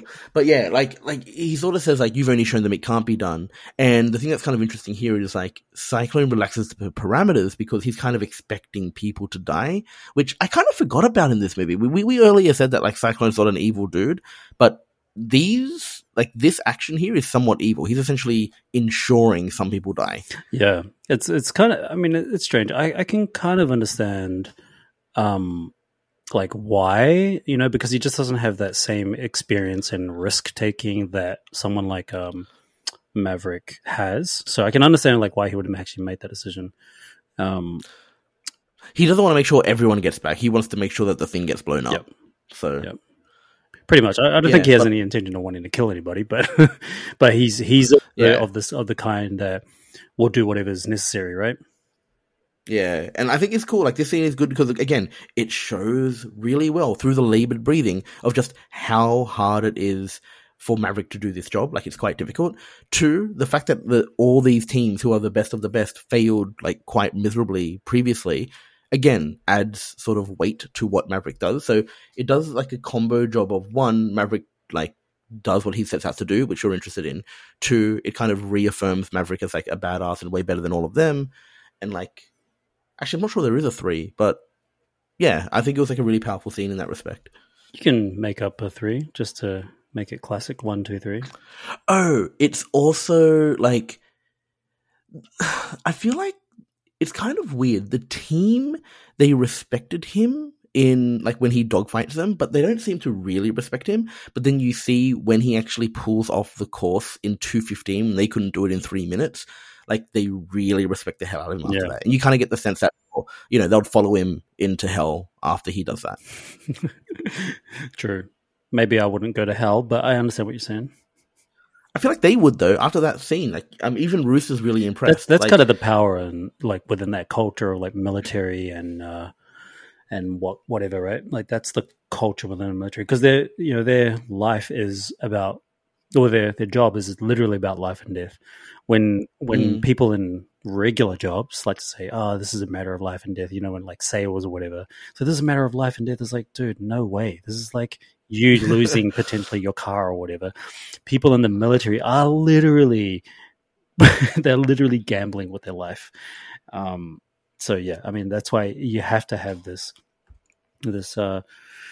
sense of sacrifice that has to come with you being part of something like the military. Yeah. So during Cyclone's announcement, I already said that part, right? Yep, cool. We get into the last part of the film, the Act 3.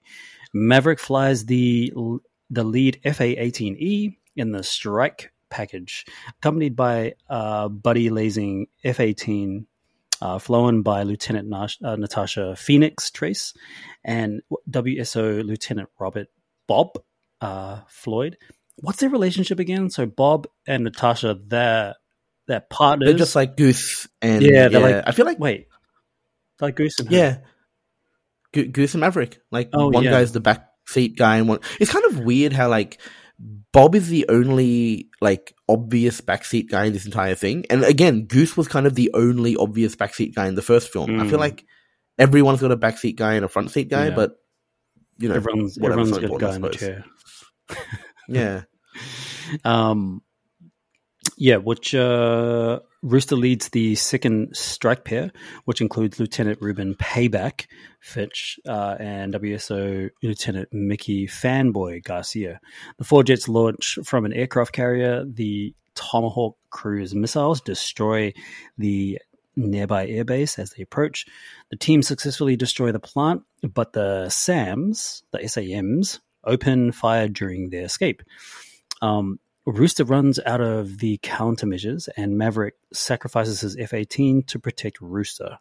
Believing Maverick to be killed, the others are ordered back to the carrier. Okay, for a moment, to be honest, I actually thought that Maverick died. Did you feel that at all? Yeah, I think it would have been like a really poignant way for him to go. Okay, Like, I'm glad I'm not the only one that felt that, because I was kind yeah, of thinking, am I the only loser that thought that?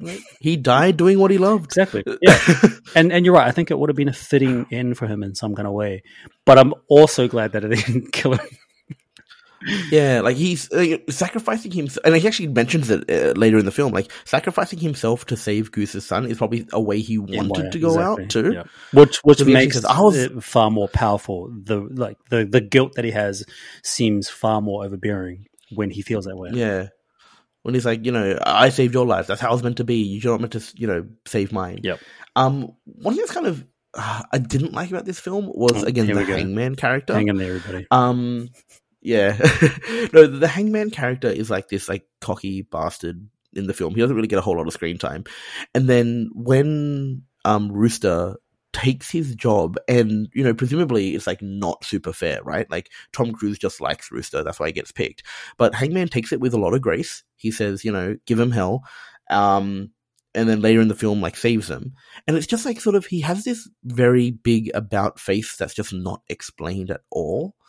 Like, was he just always a nice guy that was kind of competitive? Or was he a prick and something happened to make him turn nice? Or did he always secretly respect Rooster? Like, none of these things are explored. And I just feel like this is one of those... This was probably the most glaring example of you have these extra characters, they have kind of a personality, but they're not fleshed out at all. Yeah, well, I guess that goes back to what I was saying before, is that we don't have any context to these characters. We're just presented these characters as they are on screen without any kind of background, which I'm fine with. I mean, I think learning a little bit more about Hangman, because of like trying to understand why he's like this, and then all of a sudden he's like something else. It seems a little bit contradictory to how we know him. Yeah, because you're talking about like when he saves them at the end, right? Not even that. Like right before they go on the mission, he's like, he looks at Rooster and he says, "Give him hell." Like he's just like super supportive at that point. And there's just been nothing to indicate that he would be super supportive. Yeah, I guess. I don't know if I would entirely agree with that, because I think he's never been a person that wanted to be like anti-team either. He's always been a person that wanted to, well, at least the way I understand it. No. Because the thing is, in the film, like in the scene where he is doing the canyon run, he goes fast and his partner's like, I can't keep up. And he's like, well, you know what? Nothing wrong with being ahead of a schedule. And then he's just super selfish. Like he's not a team player at all in that scene. So that's the thing that, I don't know, that kind of stuff kind of irks me. Yeah. People go against their previous... For sure. But then I would say that he is still a person that wants to succeed, regardless of whether it's he succeeds or where everybody succeeds. I think he's more about the mission succeeding and less about, because that's in my mind, I interpret that as he wants the mission to be successful, and if that means leaving behind his teammate, then that means leaving behind his teammate, which isn't the right thing to do. Obviously, you have other people like Goose and Maverick who are wanting to save their teammates, but they all have the same goal, which is they want to have a successful mission. Yeah, see, I guess, I don't know, maybe I don't want to spend too long on this, but I disagree with that. And the main reason is, like, every time you see him, he's characterized as being ridiculously selfish. Like, when you see him at the bar scene, he's like, who's going to be the team leader, and which ones of you are going to follow me as team leader, pretty much, he says. And then in the dogfight scene, he goes off, and Maverick actually says, oh, leaving your wingman out to dry, that's an interesting story.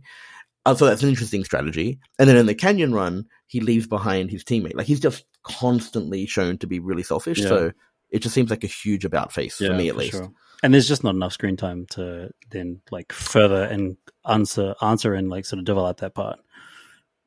Yeah, exactly. Like, I just think if he was kind of like bitter about Rooster getting the job, and then again, when he saves the day, you'd hate him. I don't know. Like, maybe that's sort of a storyline problem. I'm also kind of like reminded of the scene where he gives, where Maverick gives them that hard chat. Is it Maverick and they're all standing like in the, whatever it is, the foyer or whatever, and they're all just really down about it. They all feel guilty about the whole situation. And I remember Hangman and his reaction, and he was kind of like, yeah, what kind of shit or whatever. That was a little bit of a moment. Was it in the classroom or? Oh, you talk about when he's like, when like he keeps asking them why they failed, and he's like telling them, "Oh, tell it to his dead family," type of thing. Yeah, yeah. He just seems like extreme. I know that like Phoenix feels sad, and yeah, I forget actually, but anyway, okay, yeah, that's cool. I think we spent a lot of time on that. So the team successfully destroy the plot. Oh, actually, do we want to talk about this? Sorry, before we go further. Okay. Like, we've just sort of like glossed over the entire like main action sequence. This was very well done. Oh yeah. Oh yeah, for sure. The whole like going around the whole canyon and stuff. It was really awesome. It was really, really well shot. I mean, this is more of the dogfight stuff that we were talking about before, where the impact was, the action had impact. The threshold, like you really felt like you felt the claustrophobia of the jets going through the canyon and as well, like just really riveting stuff. Like I can't really think of how else to describe it, but yeah, really riveting. Yeah. It's very exciting, and I think like it just shows like so much character growth from Rooster, because you see him, like you kind of see him say like, you know, "Talk to me, Dad," the same way Maverick says, "Talk to me, Goose," and then that's what causes him to say, "Okay, I'm going to follow Maverick and do this whole do not think," and he's the one who shoots the missiles like Luke Skywalker style, like without any tips. And I guess one thing this movie does a really good job of, especially for like a non-plane loving person like myself, is like it's really good at contextualizing how difficult their job is. Like when you see in the training run that guy pass out and almost die, you can go, okay, this climb is going to be a big deal. And I think like a lot of films do this thing where they'll just sort of explain, oh yeah, this is hard. And then when they do it first try, it's like, oh, was it that hard? I don't know. Whereas in this one, I think it does a really good job of like sort of just showcasing these are hard things these people are doing. It's showing that barrier, like how high that barrier is, or how high that threshold is. And it's very. I really like the context of the actions of the film. Like, it's good for sure. It's really good. And I just love how they have to go into that big dive into the base and then shoot the missiles. It's like there's 2 rounds of it. The first round is the first pair that goes through, and then the second round is the last pair, which is Rooster and who was it? Rooster and Fanboy, I think. Yeah. But yeah, I think it was like you know, when you see the laser fail, it's like that's such a predictable trope. But like you're into it by then, like you don't care, like you want it. Yeah. And they could have easily have been like, oh, is the missile going to hit? Is the missile going to hit? And the camera tracks the missile, and that would have been a bit over the top. I think the way they did it was perfect. Yeah, it was perfect. I mean, you're never going to get around the fact that like we know what the outcome is by the end. Like, you know, at this point, we know that the good guys are going to win, but it's more about how do they effectively put it together. How do they direct this whole scene? How do they build the tension so hard and the anticipation to get to that reward? That's what it's about. And I think the journey was just great. Yeah.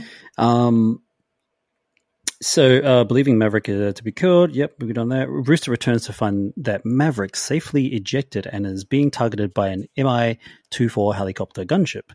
After destroying the gunship, Rooster is shot down by a SAM and ejects.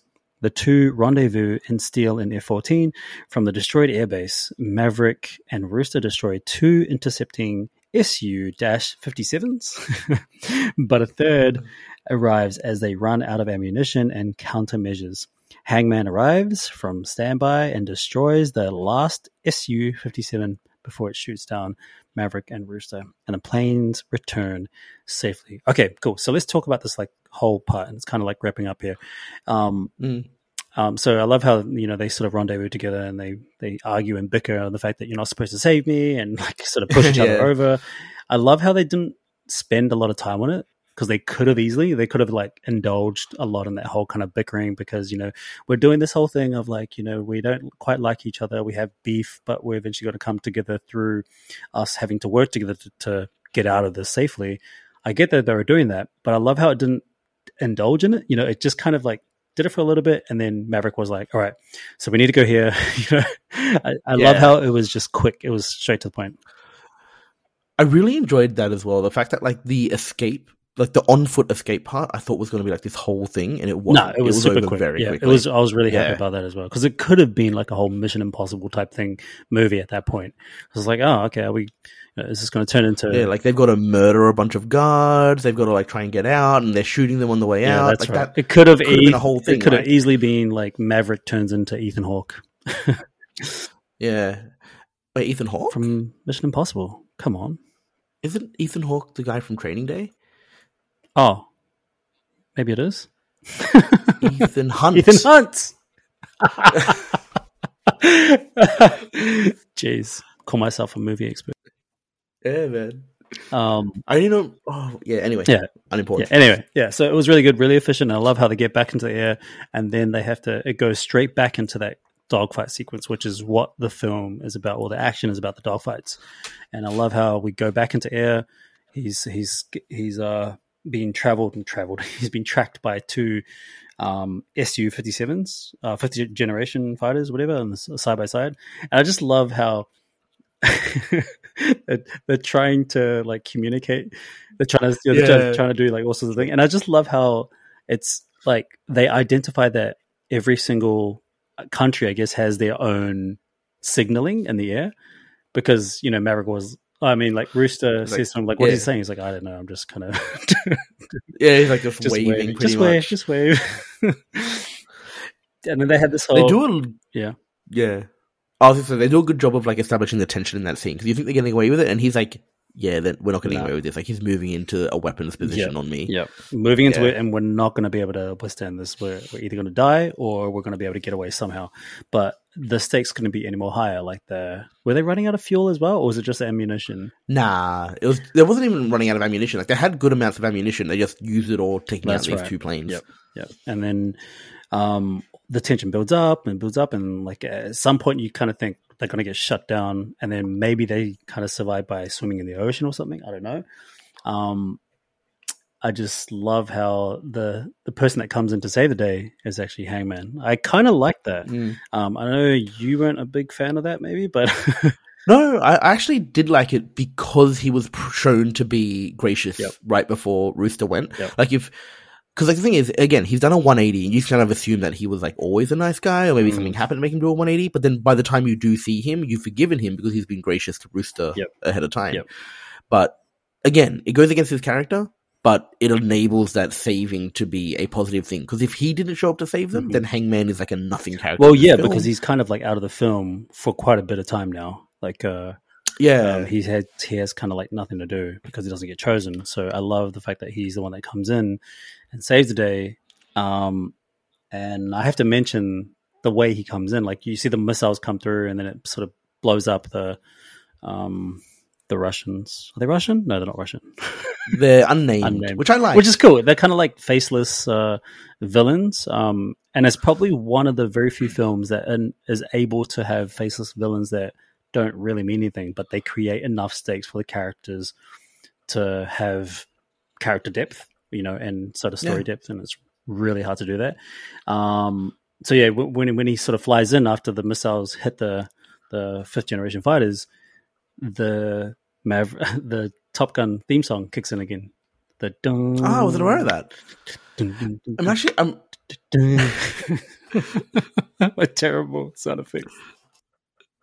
I'm also again very happy. Like, there's a couple of things that I'm really happy about the storyline choices. Like, one, there's like a budding romance between Phoenix and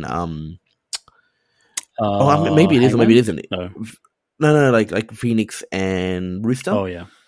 And they don't delve into that at all, and I appreciate that, because that's like more time that would have been wasted. But two, there's an element of they've stolen an enemy fighter. Will they know who we are? Like, that whole thing. And again, they don't do that, and there's a lot of like sort of very common tropes that I was like, oh crap, are they going to do this thing that I hate? And they didn't do any of them. It's great, man. Yeah, and like you said, like, you couldn't have said it any more better, or good way to describe it is that it's just a very, very efficient film, very, very efficient storytelling, and just great ways of presenting the characters and how they're involved in the story. It's surprising to call a 2 hour and 10-minute action film efficient, but it somehow is. It's just really, really, really, really good shit.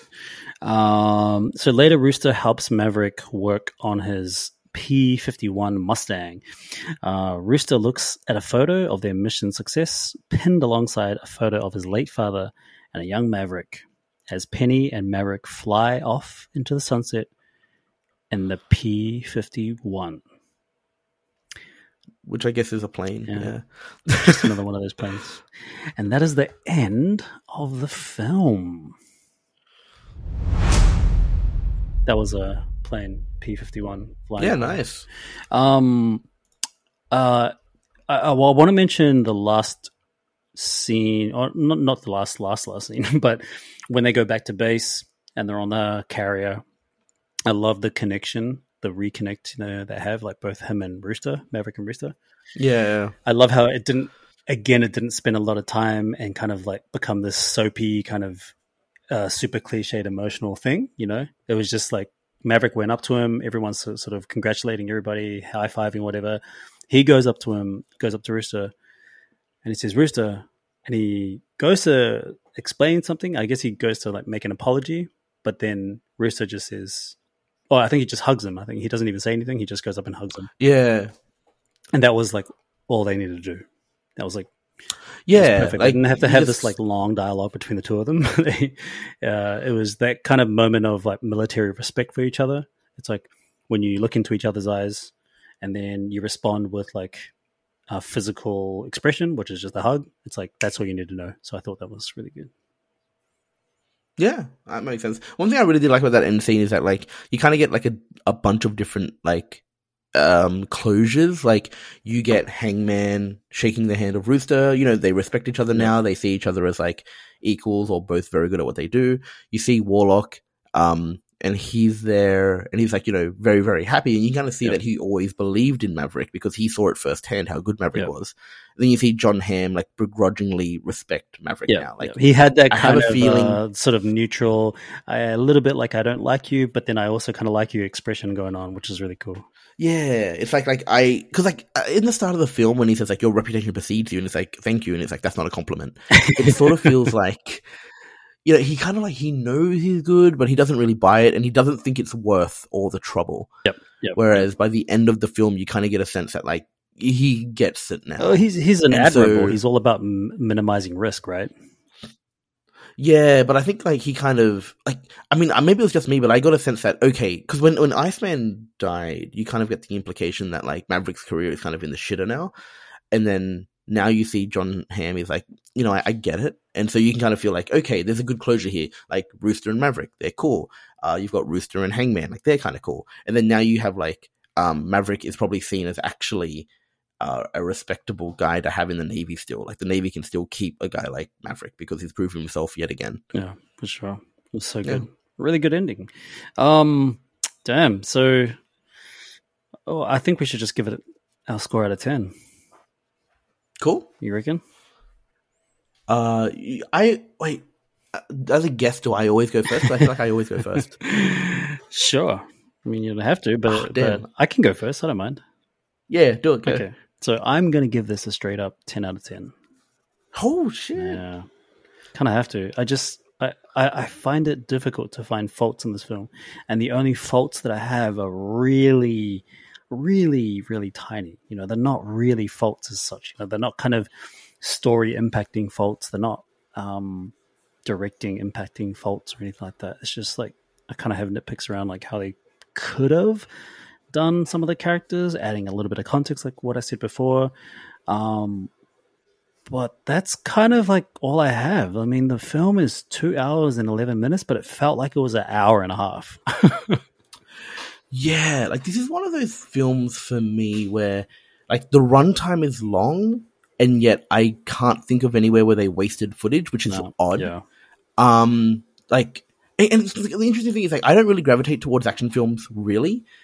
And yet, again, I was entertained by this. Like, it was an entertaining film. And all the action scenes had context, had impact, and it all made sense, like, sort of furthering the actual plot, which I think it's rare, right? Like, sometimes you watch an action film and it's just, like, mindless action for no real reason. Yeah, this just has so much depth to it. It has so much emotional depth to it. And I was not prepared to, like, be this emotional. I was kind of caught off guard.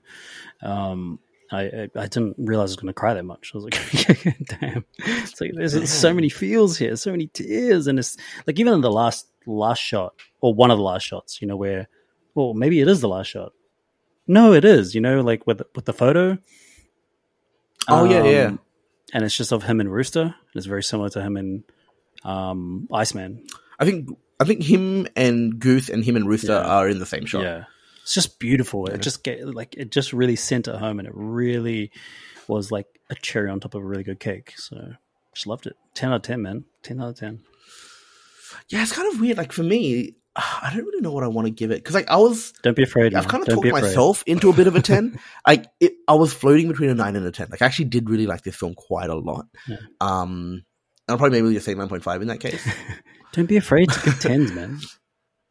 I am like.